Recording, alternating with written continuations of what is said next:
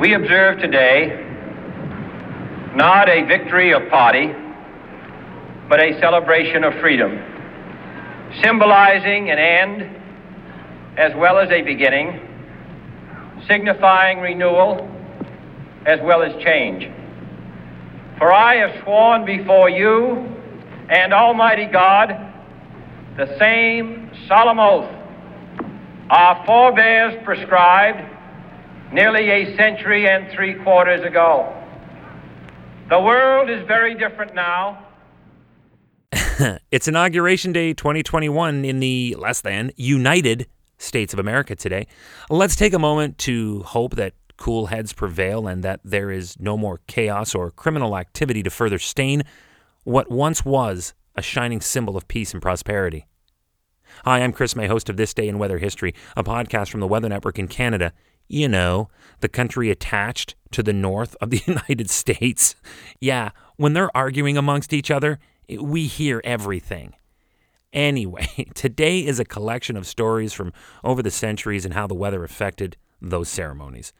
Here is a spoiler alert. Total civil unrest will not appear here today, this day, in weather history. I could have started with an older, more historical event, but let's open with a real standout ceremony for a standout president-elect at its time and a ridiculously standout weather event that sent it all sideways. Have you ever heard of the January 1961 nor'easter? Yeah, probably not. Maybe you know it by its other moniker, the Kennedy inauguration snowstorm. Yeah, that's the one. How does 8 inches over 20 centimeters of snow sound? That would cancel an outdoor party. That's what was dumped on the eve of John F. Kennedy's presidential inauguration. Kennedy's event took place on January 20th, 1961, this day in weather history, despite all the complications that were associated with this nor'easter. So just what happened? The center of the low was scraping up the coast, and by this time it was just east of the Delmarva Peninsula on the morning of the inauguration. As the system tracked due north, it continued to deepen. By daybreak, new fallen snow coated the nation's capital.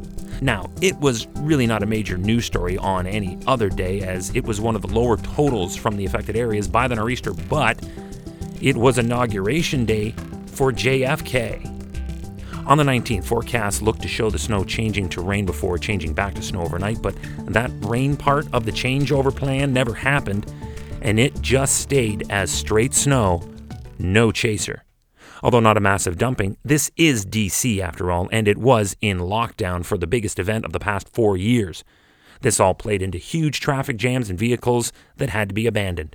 Over 1,400 cars were stranded right in the parade route along Pennsylvania Avenue. Soon I'll tell you how that got cleared up, and oh my, it's good. Aside from that, it was a beautiful, almost snow globe kind of morning, but the inauguration planners had a decidedly different view of things. Somehow, by an act of will and determination, the D.C. snow removal crews, with assistance from the Army Corps of Engineers, they got it done. They used front-end loaders, dump trucks, and even a scene from Once Upon a Time in Hollywood where flamethrowers, that's right, flamethrowers, were used to clear snow from Pennsylvania Avenue. Hey, I guess whatever works to ensure a safe parade and ceremony. So while Kennedy's swearing-in ceremony ended up working out, it was not as fortunate for other events in the distant past.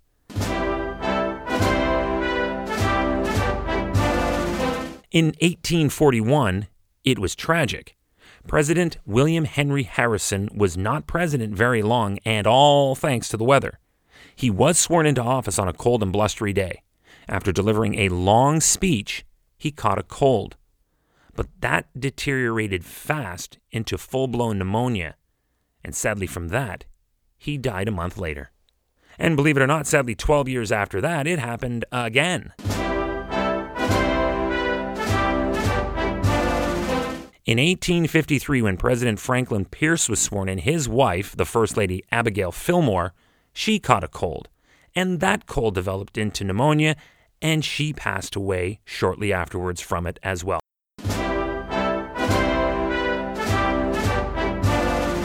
In 1937, no lives were lost, thankfully, but the conditions were just as awful. It poured rain during the inauguration of President Franklin Delano Roosevelt's second term. This actually marks the first time the event was held on January 20th, and that tradition has lived ever since. The temperatures dropped enough for the rain to transition over to freezing rain and ice pellets, and that dramatically thinned the crowd for the event. Throughout the day, Roosevelt, however, insisted on still going out and riding in that open car, despite it having a pool of water on the floor. All right, last one. There's a reason for this. It was in 1985, for President Ronald Reagan's second swearing-in, that we finally decided enough was enough and we moved the ceremony indoors. This year would definitely have resulted in a lot of sick people from the extremes. The temperature at noon that day was a bone-shaking minus 13.8 degrees Celsius, with the wind chill making it feel closer to the minus 23 to minus 29 range. That obviously also canceled the parade. This day in weather history.